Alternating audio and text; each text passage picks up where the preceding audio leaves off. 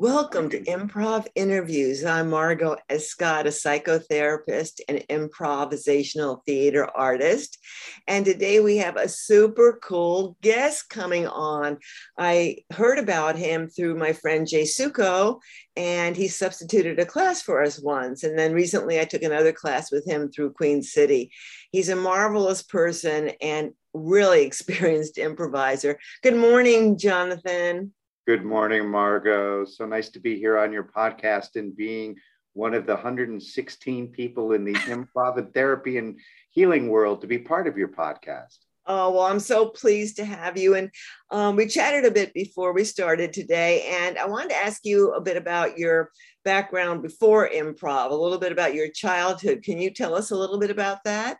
Sure. As I said to you just a little bit before, I was born in Evanston, Illinois, but the first 2.5 years of my life was my mom, my dad, and a chimpanzee named Spanky, and myself traveling around in a trailer home across America. I always say that when you start out your life traveling in a trailer home across America with your parents and a chimp, you are not meant for a mainstream life. And after 2.5 years, my mom and dad got divorced. I always joke saying my mom got me and my dad got Spanky. And then my mom moved in with her parents. And that's why I grew up in Oak Park, Illinois. And then my dad moved to LA and kept doing the things he was doing with chimps and had chimps for another 15 years because he was a professional entertainer with Ice Capades. He was one of the stars of Ice Capades. He and the chimp Spanky were stars on that. And then my dad ended up having another 4 or 5, maybe even 6 chimps that he did other things with. And then he went to animal training and some other stuff. And my mom was a language arts teacher. And my parents met at Northwestern University. Oh, wow. Yeah. And my mom's parents met at the University of Chicago. Wow. And I always joke that because I didn't complete college, that's why I didn't meet anybody I married. But I dropped out of college once I started taking classes at Second City and knew that that's what I wanted to do. And it was it made more sense than getting a liberal arts degree, which is what I was on the path to do. And so I was able to study at Second City with a lot of the people who were the pioneers of the work. And, I studied there for about 4 or 5 years. There and other places in Chicago. Right. Like Improv Olympics. Improv Olympic. We were part of the original Improv Olympics that David Shepard created. And that was, I was on 2 teams and that was before Improv. That's when Charna Halpern was an assistant producer along with a man named Mark Halfand. Mm-hmm. And they were both working with David. And then when David left, Charna kept it going and turned it into what it became. Right, exactly. So you were pretty young when you started improv. Yeah, I was 20 years old. Wow. And do you want to tell me who some of your teachers were that you studied back then with? I studied with Del Close 3 times, each time for about a year, because there weren't training centers yet involved. So if you studied with someone, it was for a longer period of time. I also studied with Michael Gelman, Don DePolo, Martin DeMott, and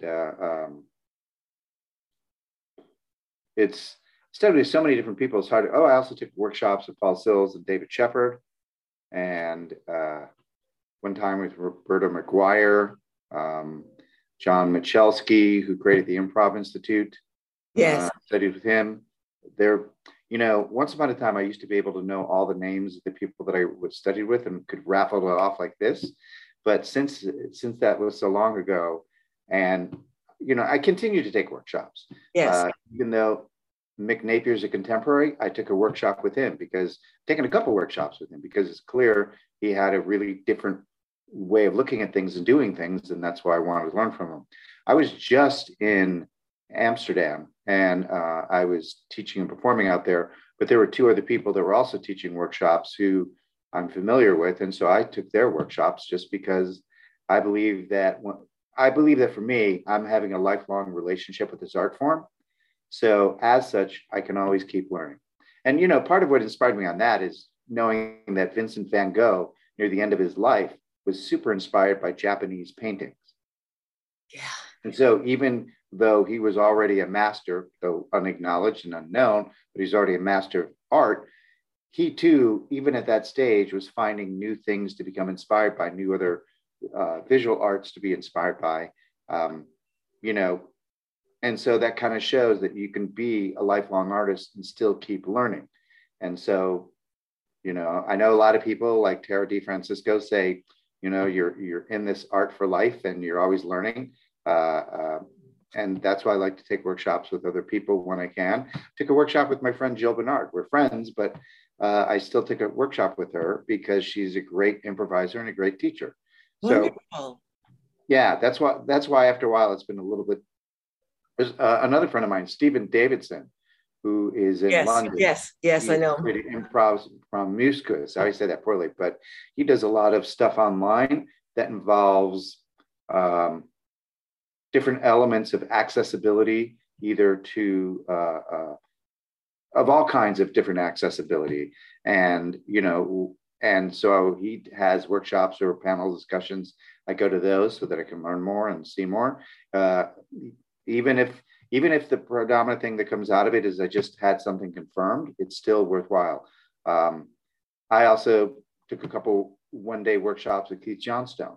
Like it's, and yes. And I think I said Don DePolo, but there's, and so I feel bad, like if there's anybody I left out that I should have said in that list of people that I've learned from, especially in the early days. I learned from a guy named Rob Riley, Danny Breen, who's no longer alive.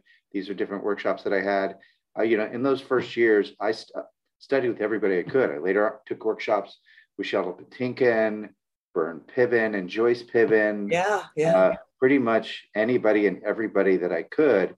And those 4 or 5 years of studying with everybody I look at those years as like my getting an undergrad degree. It's like getting a bachelor's in improvisation and theater. It took about the same 4 or 5 years that it would take to get a normal theater degree. And it was cheaper than going to college. But I had a chance to work with all these people who had a heavy hand in creating the origins of this work. I never got to study with Viola Spolin, but I did see Avery Schreiber teach a workshop at the Chicago Improv Festival that I produced. And Avery, of course, was raised by Viola in terms of his art. And so it was like being with somebody who was bathed in the source of all this. Right. Joyce and Bern Piven were similar. They also came up under Viola. So working with different people who were that close to it. So that's why I look at those 4 or 5 years as getting my undergrad degree in improvisation. Well, I think you got a postgraduate degree.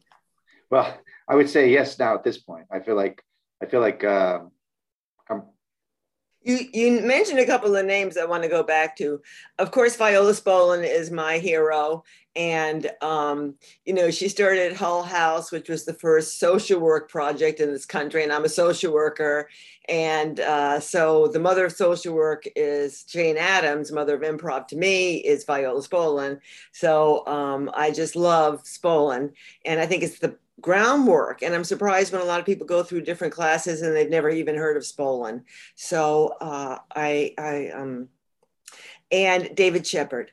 David Shepard, what a powerhouse, what a person, what an interesting character. I spoke to him once about a year before he passed away. It was a conversation I couldn't put on broadcast. Got a little saucy, if you know what I mean. Sure. So, but we had a lot of fun. And Michael Gelman, when I read his book, I just love his book. I just read it time and time again. I thought it was so brilliant, really. And of course, I've never met or taken a class with Mick Napier. I need to. But when I read Impro, Improvise. That's Impro is Johnstone, Improvise is Napier. Right. So when I read that, it turned me around because I had been doing those 10 rules all the time and all this stuff. And that just like blew my mind. So I'm so envious in a way of you of having to study with all these meisters and masters. Say that 10 times.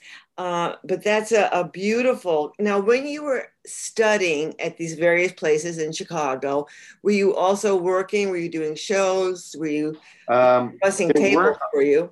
I'm sorry, I interrupted you before you finished your Said question. you weren't bussing tables, were you? No. At the time, I had like a part-time job, just was a regular part-time job. And as far as shows, there weren't a lot of shows in Chicago back then. Because back then, during that time period, there was Second City, and there was two touring companies for Second City as opposed to three.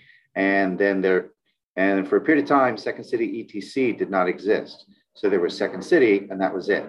Improv Olympic, when it did get its start, got its start 2 or 3 years after I started taking workshops. But then it was only doing shows at bars, and I mean, it did not have its own venue like it later did. So it was an itinerant company show that went to different places. Comedy Sports didn't exist yet. The Annoyance Theater didn't exist yet. So back then, if you wanted to perform, you would perform at open mics where you would get 5 to 10 minutes, maybe 15 at the most. And so we perform. I was in a group called Stone Soup, and I would perform with them at different open mics wherever we could, because there were very few places to play outside of Second City. And later that changed when Jane Morris helped create the Chicago Comedy Showcase, which then became a venue for people to do stand-up and sketch and improv. And then later on, John Michalski created the Improv Institute, which was the first venue in Chicago to just be specifically for improvisation and only improvisation. And I ran lights there for the first year of its existence. You know, I got in touch with John and Michalski, and he told me, "Oh, you don't want to talk to me. You want to talk to my brother Jeff." And now I regret that I didn't push him a little more and say, "No, I'd really like to talk to you." He was very humble, and Jeff is the guy. And anyway, may he rest in peace. John, not Jeff. Yeah, John, not Jeff. Jeff's alive and well. So you studied so many forms, and before I go into forms, I wanted to ask you about what do you think about the explosion of improv in the last, I don't know, is it a decade, 15 years, 20 years? I think Whose Line did a lot for that. Absolutely, Whose Line did. I would agree 100% with that, as well as like Chicago in the 90s and the aughts, really drew in a lot of people. And it, helped gave birth to Upright Citizens Brigade, which then became really impactful in New York and LA. I think that the explosion of it has been great. I remember when John Belushi was alive, I remember reading a quote for him saying that, he grew up on rock and roll, and I'm paraphrasing what he said, but he grew up on rock and roll, and he said that being in a comedy group was going to be for the next generation what being in a rock and roll band was for his. And, wow. And in a certain way, that became very true for a period of time because it was very accessible art and very accessible entertainment, in the sense of that you didn't even need to learn how to play an instrument. You could get together with 4 or 5 people and put up a show. You didn't need sets, costumes, all the sort of other accoutrements that come with theater. And so I'm not surprised that it hasn't spread like that, because also, I agree with Viola Spolin that everyone can improvise. The thing that I amended that is I don't think everyone can improvise professionally. And I feel like there's a big difference like that. The analogy that I use is everyone can bowl. You and I can go bowling and we can have fun. No one should pay to see us bowling. Right. And so absolutely, it's improv is almost like the folk music of our times because it's so accessible and everyone can do it. Such a great analogy. Thanks. Now, I think that's shifting, and I think that's shifting because of social media, and I think that's shifting because, it moved, you had the YouTube millionaires, which now became TikTok, And now with TikTok, you don't even need other people to be doing other things, because YouTube needed a certain amount of production values and oftentimes like a premise to do a YouTube show. But the people on TikTok that are making it, they're just themselves. Right. So I think that it's shifted. And I think that, that ability or desire to communicate for yourself, which might have been previously expressed in other ways, is now being expressed through TikTok and Twitter. It just seems like TikTok's a nicer place than Twitter. Yes, I agree with that. Yeah. And I think that that improv is now spread around the world is a wonderful thing. What I get excited by is how other people come up with their own variation or their own version or their own forms or their own beliefs about improvisation, rather than the McDonaldization of improv. Right. It's much more like cooking. I don't want everyone cooking the same way. I want to go to different places and experience different types of skills. I love that. Yeah. Sorry. I went to Dale Carnegie, and they counted. If you ever said in a speech, you had to put a nickel in a jar or something like that. Or maybe that was Toastmasters. I did a lot of work on learning how to speak before I even discovered improv. I know what I wanted to ask you about the pandemic, how that has affected you and how it has affected our world of improv. For me, it's given me access to so many wonderful teachers that I wouldn't have been able to travel to if it hadn't been for that. But what are your experiences from the pandemic? Well, for me, the pandemic completely shut down what I was doing, like stopped it cold. In 2020, I already, before the start of 2020, I had 7 international gigs lined up and they all went away. And for 8 months, like February till the end of September, I didn't make a penny. And so I had no money coming in. And a lot of, because of my age and also because of my, at the time, health complications, I didn't want to just go get a job because I was very vulnerable to what COVID could have done to me. I was sort of like one of the poster children for if this person gets COVID, they will probably die. And so a lot of it was just staying in, waiting for the vaccines to come to be able to start re-engaging with life outside of my bubble. In the beginning, I saw Zoom improv and I did not like it. I did not care for it. But over time, I began to see the value in it, and that it had a different value than the value that doing it live in person is.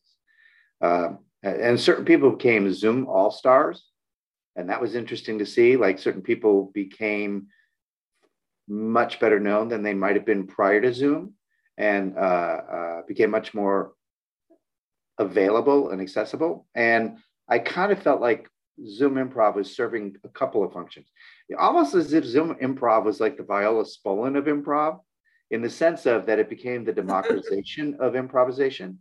Literally, because prior to this, if you were a traveling international improvisational artist, such as what I was, but other people I know were, you had to have attained a certain level of excellence in order for festivals to want to bring you in.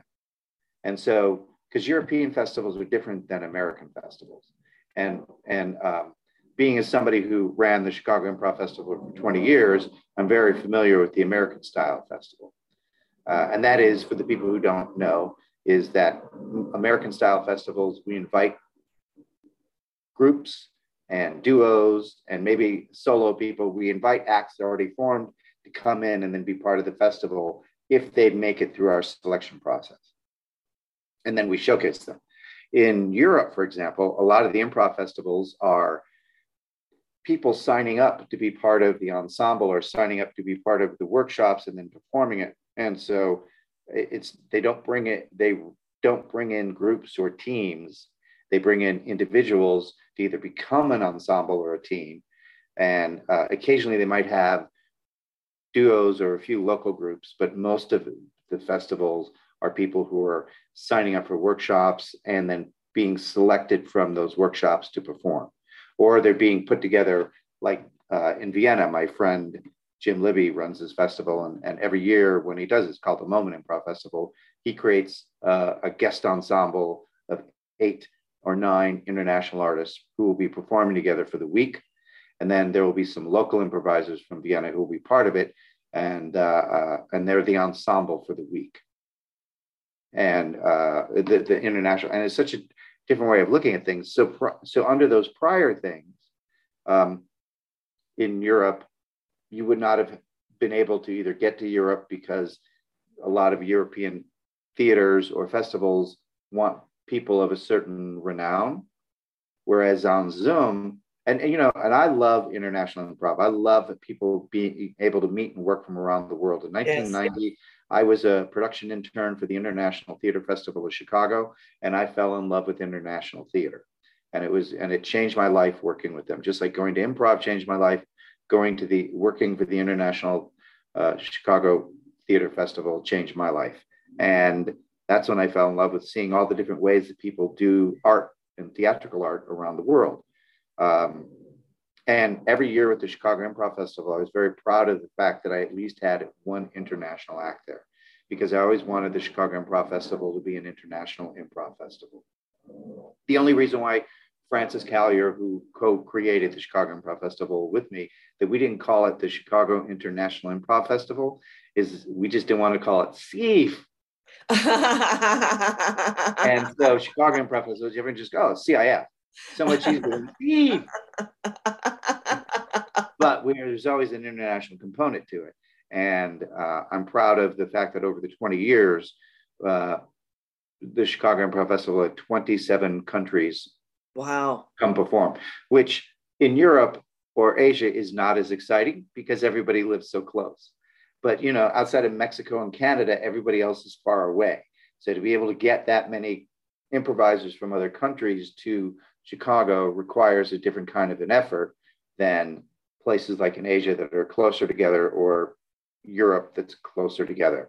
And so I used to love having all the international acts there. And I created a show called One World on One Stage, where like on a Tuesday night or a Wednesday night, usually Comedy Sports, we would have the day of all the international improvisers get together for the day, along with some Chicago improvisers. And then that night they would perform together, and each country would demonstrate something from their country, and then they would jam together and do shows together. And the feeling in that, watching people of different languages playing together.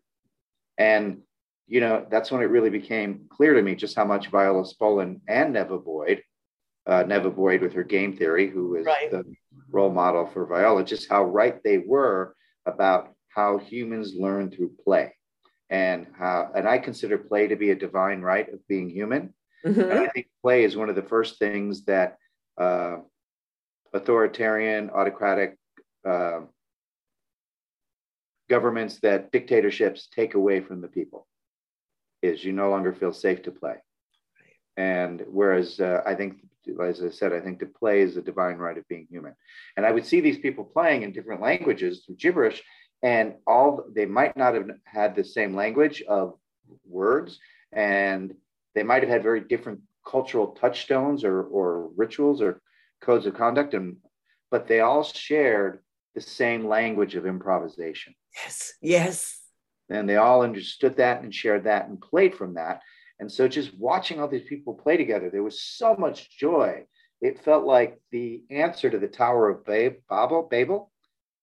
Babel. I couldn't remember that. It felt like the answer to Tower of Babel. Like, if you want to get all of humanity on the same page, don't try to speak the same language, play together. Yes. And yes.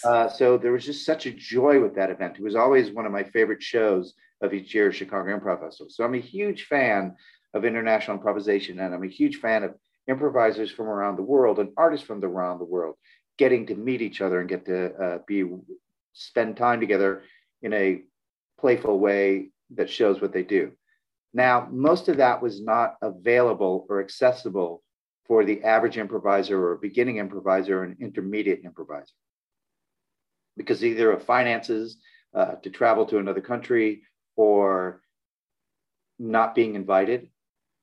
and so what Zoom did for that section of people like you, as you said, Margot, that you had access to teachers that you would never have access to unless maybe you went to the San Francisco Improv Festival and 3 or 4 of those teachers were there. Or if you went to different festivals and met people along the way, which is what happened in the United States during the festival period of like the 90s, the aughts, and maybe even parts of the 10s. And suddenly this became available for everyone. And suddenly the same sense of joy of, oh my gosh, I just improvised with somebody from Norway. Oh my gosh, I just improvised with somebody from Singapore. That joy became available to everyone through Zoom. And that was really amazing, as well as having a chance to have different teachers. And that part of it became really amazing. And I'm glad that it became available for everyone who wanted to do improv. I also saw, as everyone has probably talked about, that there are people who were able to do Zoom improv and will probably continue to do Zoom improv that would never do improv in person or have difficulties doing improv in person, either because they live by themselves in a small town in Mexico and there's no improv scene around them for 4 hours, like someone that I know, or they have physical disabilities that make it very difficult for them to go to an improv theater or training center, certainly a festival, or they have some sort of intellectual disability that may get in the way of something, like an element of autism, or they're profoundly introverted in some way that just, they don't feel good about going in person. That side of Zoom also became really clear and really important. And I certainly feel that now that the world is moving back into 3D again, that side of Zoom will continue, because that side of Zoomprov is what I call it. Zoomprov really does serve those sections of people. And I certainly think that as those of us that are able to and want to move back out into the world of 3D, there will still be Zoom improv for those people that it really serves in that way. I don't think it's going to be the same numbers that it's been. Everybody that I know that's done Zoom improv said that their audience numbers are dwindling, that the participants are dwindling. And that makes sense to me as people are able to do stuff live again. But I also don't think it's going to go away. I think it will always serve a segment of human beings that previously were not served. So for those two things, those are what I think are really great about what happened with Zoomprov. Absolutely. I was working with a group of children in India who were all over a certain area of India, but they were either in foster care or whatever. And, to play with people in India or Japan or Africa, I mean, such a great thing. Now, that brings me to something that I think you started around 2017, and it was a global improv walkabout. Yeah, that's what I called it. I didn't know it was going to be called that. Like, it sounds like a brand name now because I have a website, but it wasn't meant that. I mean, I'd finished producing the Chicago Improv Festival. I'd done that for 20 years, and I was like, I've done my job. I've committed my time. I've done my part, and I am retiring from producing the Chicago Improv Festival. And I was also letting go of producing the college improv tournament that I created. And oh, wow. A lot of the question is then what's next, and especially because in America, there are no third acts. So like, where do I go find a third act in America when there isn't a third act? And I didn't know what was next. And I know you can't force what's next, because that's like trying to force flow, and you can't force flow. You can only go, be open to it and then go with it, but you can't force it, and you can't force what's next. And so I realized that I was in a period of transition, and I don't know how other people feel, but I don't like transitions. I love transformations, because to me, a transition is like walking through a room or a series of rooms with your eyes blinded and your hands out trying to find something. You don't know what's there. You don't know where you're going. You don't know if it's the right thing. It feels uncomfortable. It's awkward. It's difficult. That to me is transitions. I love transformations, because the transformation calls forth everything that you have and own within your heart, your spirit, your body, your mythology. to be able to focus on something to become something more or different. Now, I also know you can't force a transformation, because a forced transformation is really just an adventure. And, I also make the case that what is a transition except for a failed transformation? So as such, I didn't know what I was going to do next. And I was invited after doing a podcast with Jimmy Carrane. And I said, I love Jimmy. Yes. Yeah. Now that I'm done producing the Chicago Improv Festival, I want to go do what I've been wanting to do for years, which is start traveling around the world, teaching and performing, working with other international artists and communing on that level with the art and theater.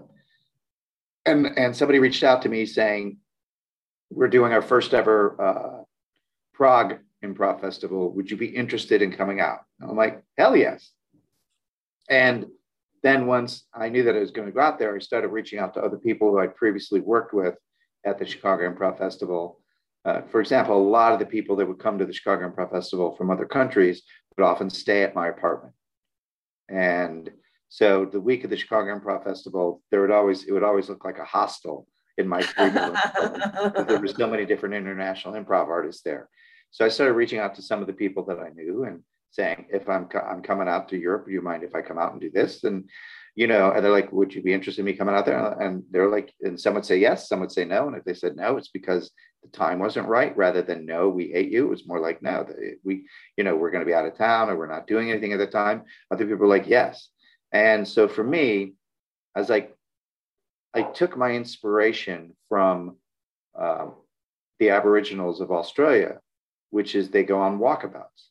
They go on walkabouts for a couple of reasons. They go on walkabouts if they're bored, they have nothing else to do, they'll go on walkabouts, which to me is like the equivalent of, I'm going to go on an adventure, see what I find.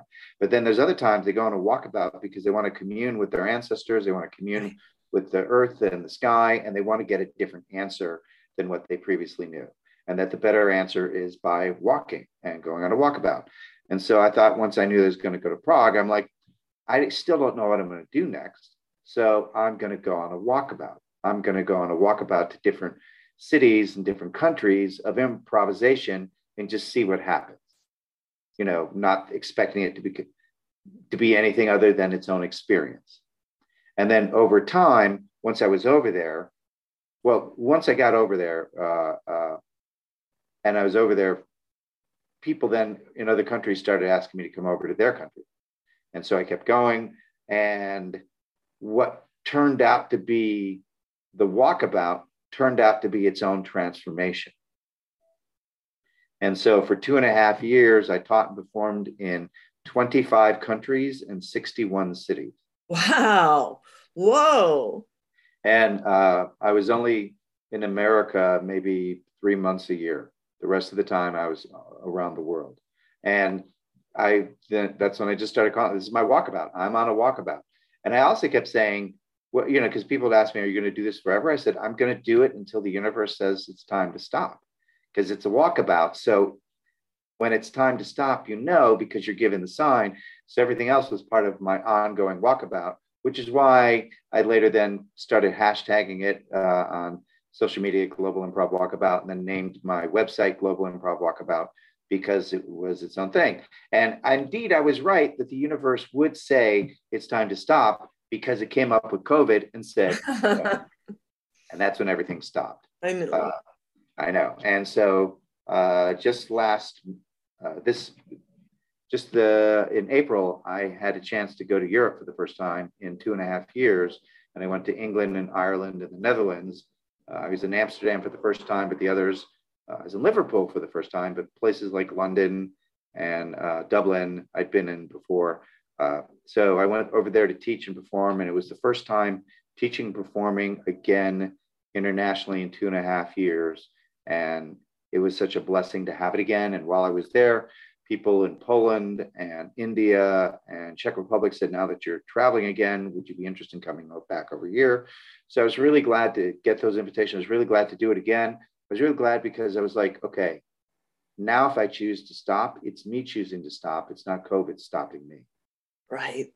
And then, other people asking me, would you be interested was great. Because my two biggest fears during the COVID era, my own two personal biggest fears during COVID were one, that I was going to die from COVID, because at the time I had a diabetes diagnosis. I was considered obese and I had high blood pressure. I had an enlarged prostate. And with my age, all those things put together prior to the vaccines, I was one of the people that, like, if you get it, I'll be gone. And then my other fear during COVID was that I would become irrelevant. With all the changes that were happening, with Zoom online, with everything else that was happening, that I would be irrelevant. That just people were like, we've moved on. We and it was so. And I know I've had a lot of friends say that they thought that was a silly fear on my part, and they didn't think that was going to be true.